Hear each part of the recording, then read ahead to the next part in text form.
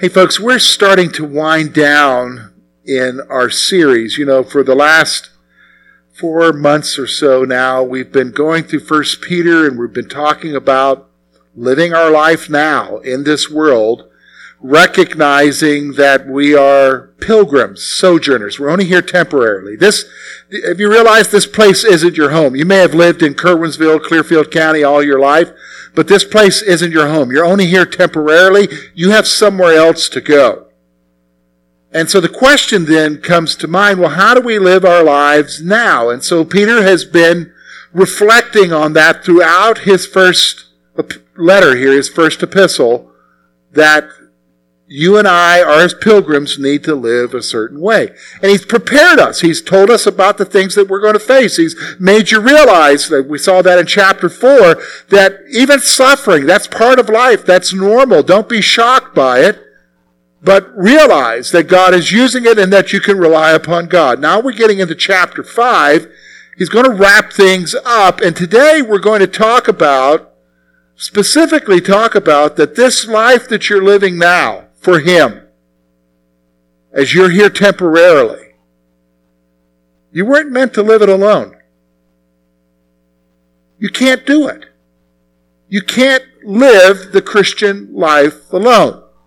I often hear people say, I'll talk to people and I'll say to them, well, do you go to church anywhere? And they'll say to me, I've heard this many times, maybe you've heard it, I don't need to go to church. I can worship God anywhere. Yes, you're right. All of us here could worship God anywhere. I worship God in a tree stand. Wonderful. Great. I worship God on the beach. Wonderful. I worship God at work. Wonderful. But the fact of the matter is if that's what your concept of church is, you're really missing it. Because church is not about worship. Well, wait a minute, George, what were we just doing? No, church isn't about worship. That's a component of church. That's something church does when it gets together, is worship the Lord. But the church is more than just a worship service. Isn't that what we have on our t-shirts? It's more than a worship service. Church is a group of people, the body of Christ, who come together to minister to each other, to help each other as we are what? Pilgrims here in this world, as we're struggling along. Do you understand what I'm saying? So stop for a moment. How many of you are going through something? You don't need to tell me that, but how many of you are going through something? How many of you have been through something? And in your mind, you've said statements like this: I don't know how I'm going to get through this. And in your mind, you've said to yourself, I just feel so alone as I'm facing whatever it is. Church is the people who are God's people, because you're part of God's people, who are there to what? Help you and support you as you go through that, right? We've seen that from Peter. Now, Peter is actually going to go a little bit further now in chapter 5, and he's going to talk about that as we make that journey, you need to have guidance. I need to have guidance to make that journey. Because the fact of the matter is, we're on a journey, but we don't know what's ahead of us. We don't know what's coming. In fact, it's a good thing you don't know what's coming, because if you knew what was coming, you'd be scared to death and you would stop. Do you know what I'm saying? Nobody told you 20 years ago that you would face the things that you would face, right? Or even 30 years ago. If you knew that, you would be like, oh my goodness, I don't even want to get out of bed. But you need guidance. You need somebody to be there alongside of you to guide you through the things that you're going through. So that's why I want to talk for a moment about this journey being a group effort before we look at God's Word. A group effort. A group effort. Number one, just a reminder here. You need to recognize this. You were not meant to journey through life on your own. You weren't meant to journey through life on your own. I think you know that. That's just a A realistic perspective. Because look at your life. Your life is made up of family, number one. You've got family around you. And then friends, second group of people. Friends. Maybe they're not many, but you have friends. And then beyond that is acquaintances. People that you meet, people that you know. And then everybody else. But you're not doing life alone. In fact, it's interesting. I've told my kids this. I remember when I was at Liberty University, my first year there, I had a professor. I wonder if he's still alive sometimes. But he used to talk before class. It was a theology class. And sometimes he would give practical, in first 5 minutes, some practical things for you to think about. And one day he said that. He said, in your life, you'll only ever make 5 true friends. 5 true friends. Now, some of you are saying, well, I know so-and-so, and they're friends with everybody. No. I want you to listen to me. I'm not talking about acquaintances. In your life, you'll only ever make 5 true friends. Now, here's what he said. A true friend is a friend who will do anything for you without asking for anything in return. A true friend will sacrifice for you. A true friend will love you no matter what. A true friend. Now, if you think about that and you think about all of your friends, you would think, yeah, you're right, there's only 5. If 5. And then he made this powerful statement, make sure one of them is your spouse. Make sure one of them is your spouse. And I thought, wow, that is some great wisdom there. See, you weren't meant to go it alone, and that includes the Christian life, my friends. That includes your spiritual journey. You are not an island to yourself. You need other people. Even, well, I'm an introvert, I can do without people. Hey, I'm an introvert too. Doing this zaps me at strength. I got to go home for a 3-hour power nap after being here. Because you guys suck the life out. And an extrovert, you're feeding off of your energy. I'm not, I'm giving energy. But you can't go it alone. Even an introvert can't go it alone. So that brings me to the second thing about seeing a group effort. This is why church has to be more than a worship service. This is why church has to be more than a worship service. So let me just talk for a moment about Resonate Bible Studies, okay? We got a group of men that meet downstairs, a group of ladies that meet upstairs. I'm going to be honest with you. Yes, we're studying the Bible. Yes, we're studying issues that we're facing. The men study right now. We're looking at biblical characters, trying to draw out things for ourselves as men. But it's not just a study. It's the interaction of the men with each other, helping to develop relationships with each other so that, what? We have support for later on. That's what it's about. It's not just getting together to increase our knowledge. It's about doing life together. We gather on Wednesdays, and to me, you understand, I look and I say, oh wow, what a nice service. You know what the greatest part of the service is seeing how long people hang out afterwards. Because that really says something. Because what you see is people, interacting with each other. Did you understand what I'm saying? People interacting. Because can I be honest with you? That's what church is. Church is people interacting with each other. Church is being there for people. Did you understand what I'm saying? It's being there. It's like when I get a notice from my phone and it says there's a prayer request. I look at the prayer request and I say, yeah, I'm going to pray about that. But then I look and I see, wow, there's a group of people who are praying for that request, who are committing themselves to pray for that request. That's what church is. Church is recognizing you can't go it alone. So Peter comes along and he gives us some instructions about guidance. And one form of guidance that he focuses on here is spiritual leaders.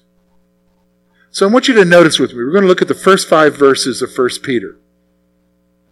But here's what he says in verse 1. He says this, "The elders who are among you I exhort, I, who am a fellow elder and a witness of the sufferings of Christ and also a partaker of the glory that will be revealed, shepherd the flock of God which is among you, serving as overseers, not by compulsion, but willingly, not for dishonest gain, but eagerly, nor as being lords over those entrusted to you, but being examples of the flock. And when the chief shepherd appears, you will receive a crown of glory that does not fade away. Likewise, younger people, submit yourselves to your elders. Yes, all of you, be submissive to one another and be clothed with humility, for God resists the proud, but gives grace to the humble. Now here's what we're going to see, folks. First of all, we're going to see that God has equipped us with spiritual leadership to guide us in the journey. Because again, you need somebody to guide you. Okay? You need somebody to guide you as you are here and as you make this journey. So he's going to talk about spiritual leadership, and there's going to be some powerful things that you need to see here. Okay? Because maybe you've seen the abuses of spiritual leadership. I can almost guarantee you some have. And then what we're going to see is our responsibilities. Our responsibilities to that leadership. Okay? So let's notice, first of all, first thing he points out to us, we see it in verses 1 to 2. The elders who are among you, I exhort. Here's what he says, verse 2. Shepherd the flock of God, which is among you. Here's the first thing I want you to see about spiritual leadership. Spiritual leadership must provide total care for fellow pilgrims. Total care. So he's describing what this guidance is. He's describing this guidance kind of like a shepherd. What does a shepherd do with his sheep? Well, the shepherd guides the sheep to where they need to go, to the next pasture of green food. He makes sure that they're cared for. He does whatever their health needs are. He takes total care of the sheep that are under his care. And really, to be honest with you folks, that's what a spiritual leader is supposed to be. A spiritual leader is there to take care of the people that are under his care. The spiritual leaders, which, by the way, notice he uses the plural form, elders. He doesn't say elder, so he's not just talking about a pastor here. He's talking about in a congregation, in a church, there are leaders whose responsibility is to take care of the spiritual condition of the church. Now let me ask you a question.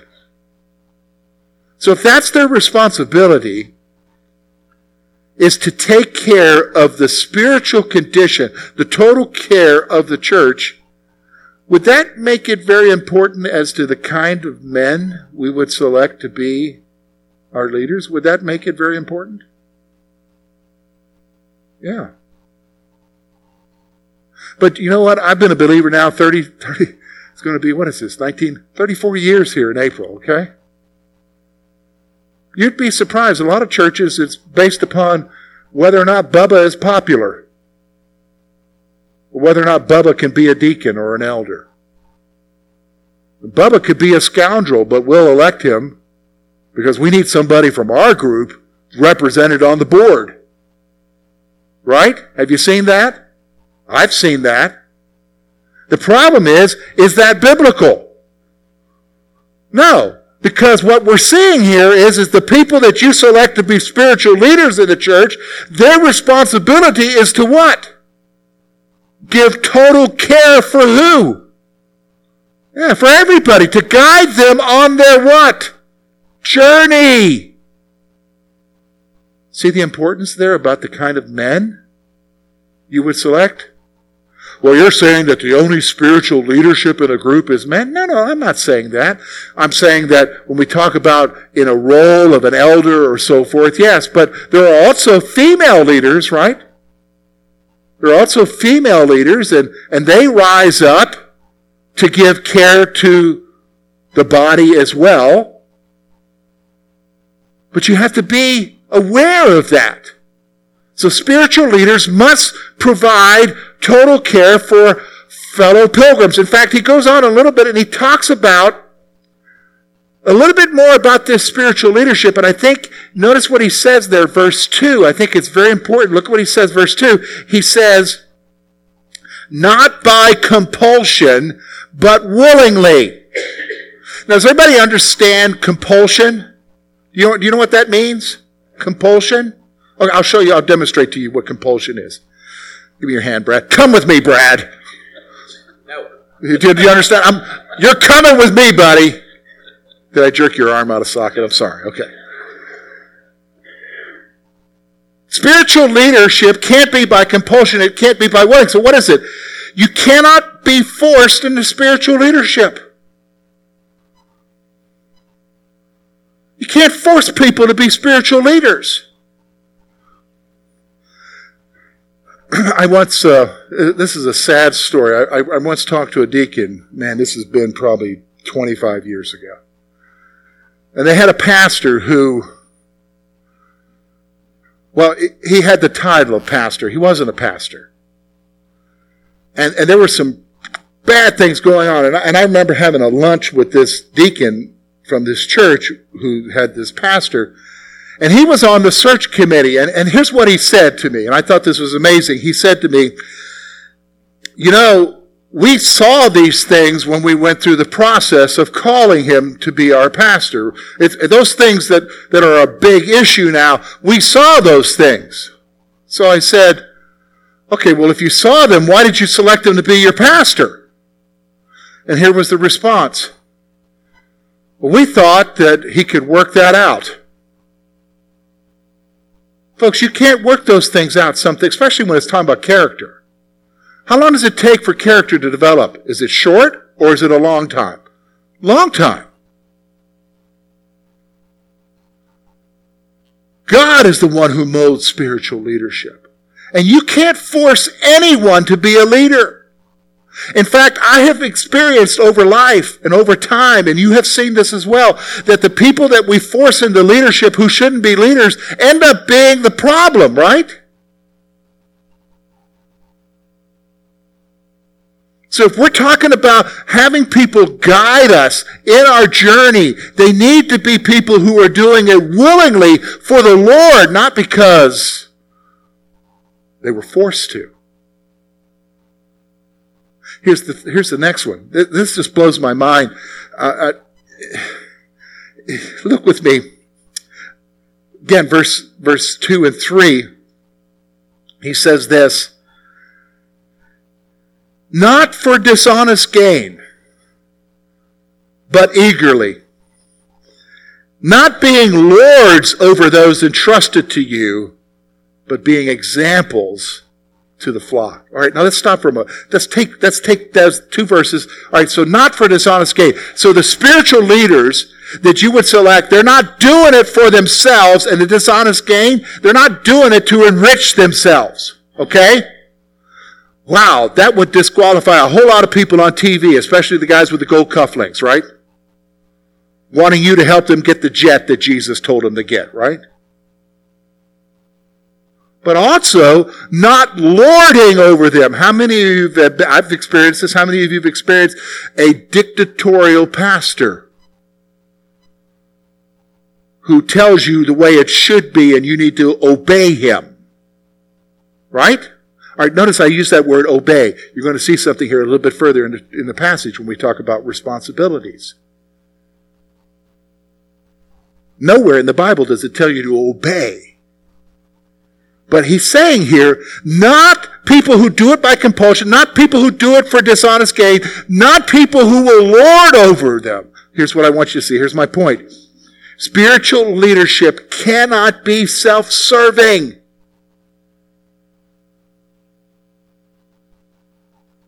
Spiritual leadership cannot be self-serving. Folks, Kerwinsville Christian Church isn't about George. Never has been. Did you understand what I'm saying? It can't be. The moment it comes about George, George needs to leave. Just being honest with you. It can't be about me. It can't be about you. Do you understand? Church is about who? Jesus. And all of us being on the journey together till we go to be with Jesus. Do you understand? So, spiritual leadership cannot be self-serving. He's got one more thing he wants to point out here. True spiritual leadership. He says this, verse 4, "And when the chief shepherd appears, you will receive the crown of glory that does not fade away." What's he saying here? Spiritual leadership will be rewarded by Jesus. Rewarded. Now the implication of this text is that somebody has to give an account for their spiritual leadership, right? In fact, we know that later, that those who teach will be judged double.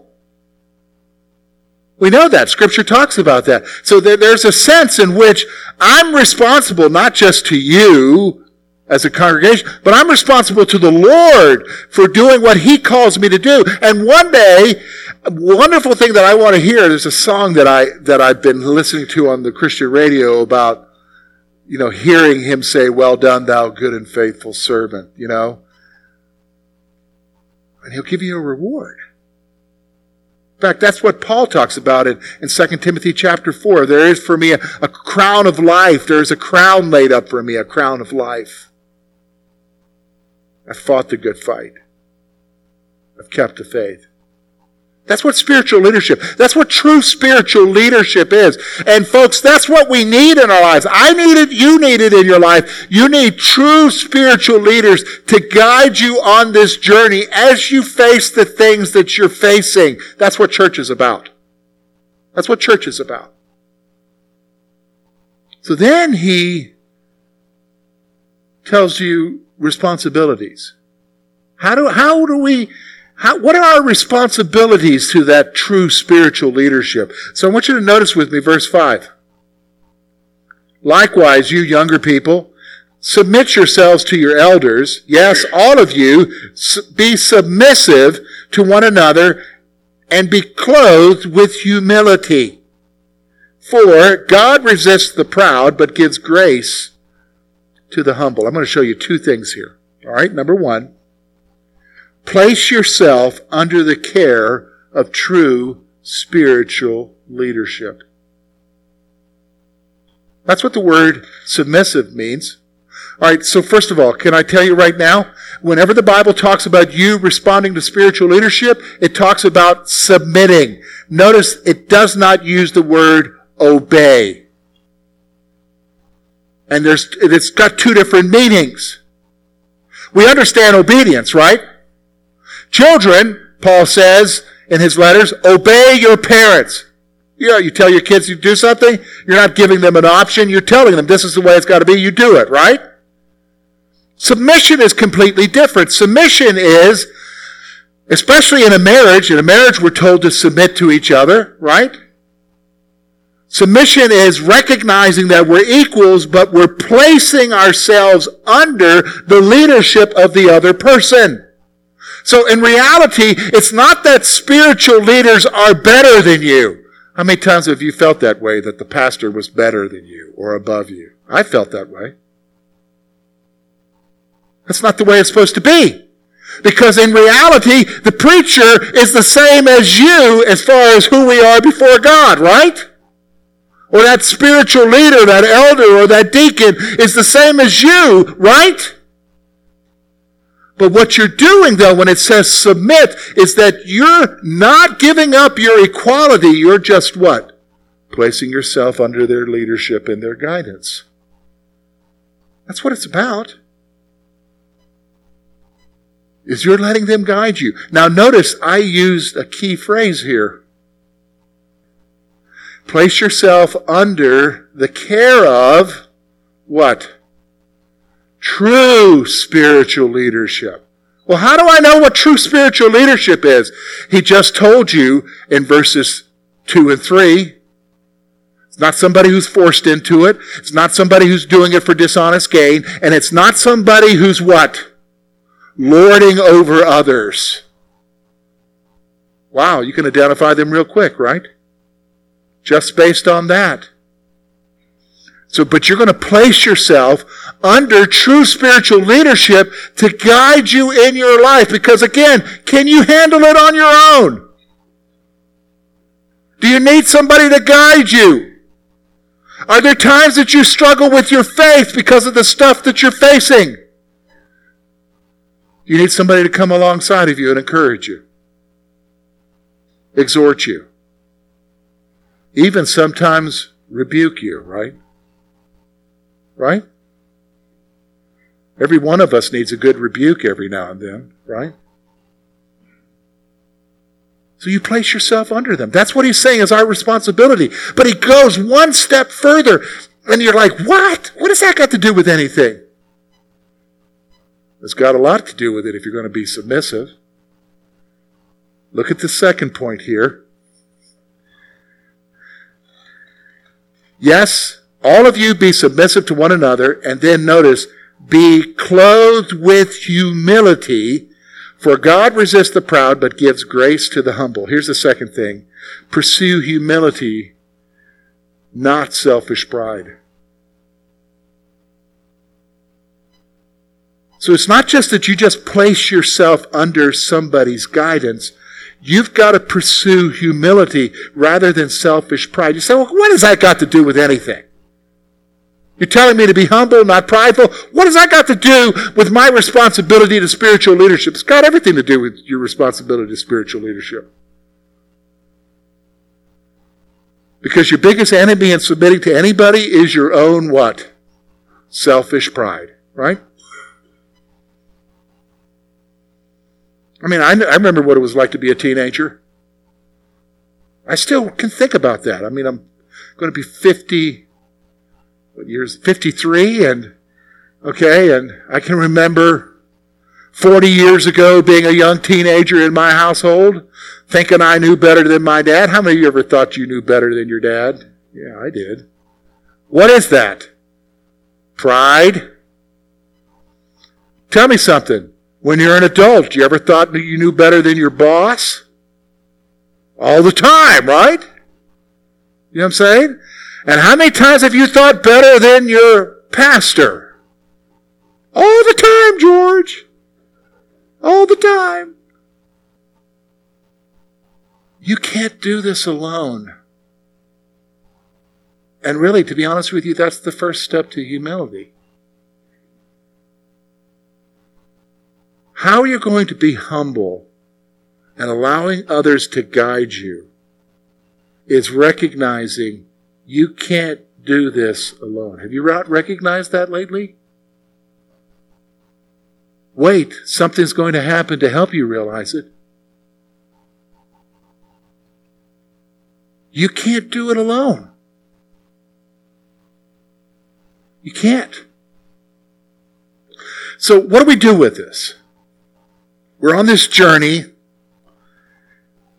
He's given us spiritual leadership, and our key thing is to recognize the true spiritual leaders and to allow them to help us, guide us in our journey and to place ourselves under their care and to be humble about it. What do we do with this? Well, I'm going to give you two thoughts here, okay, as we wrap this up. Number one, you've got to recognize this. The faith journey was never meant to be taken alone.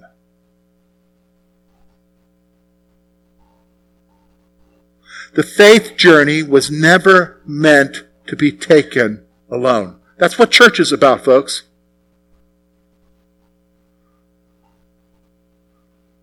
One day, when I stand before Jesus, and He welcomes me,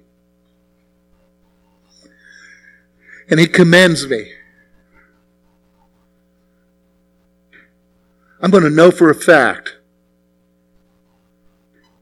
that it was not because of me alone. That I'm there because, and the reward that I will receive is because there were many others who were there with me along the journey. There were my mentors. There were the people who guided me into a deeper walk with Jesus.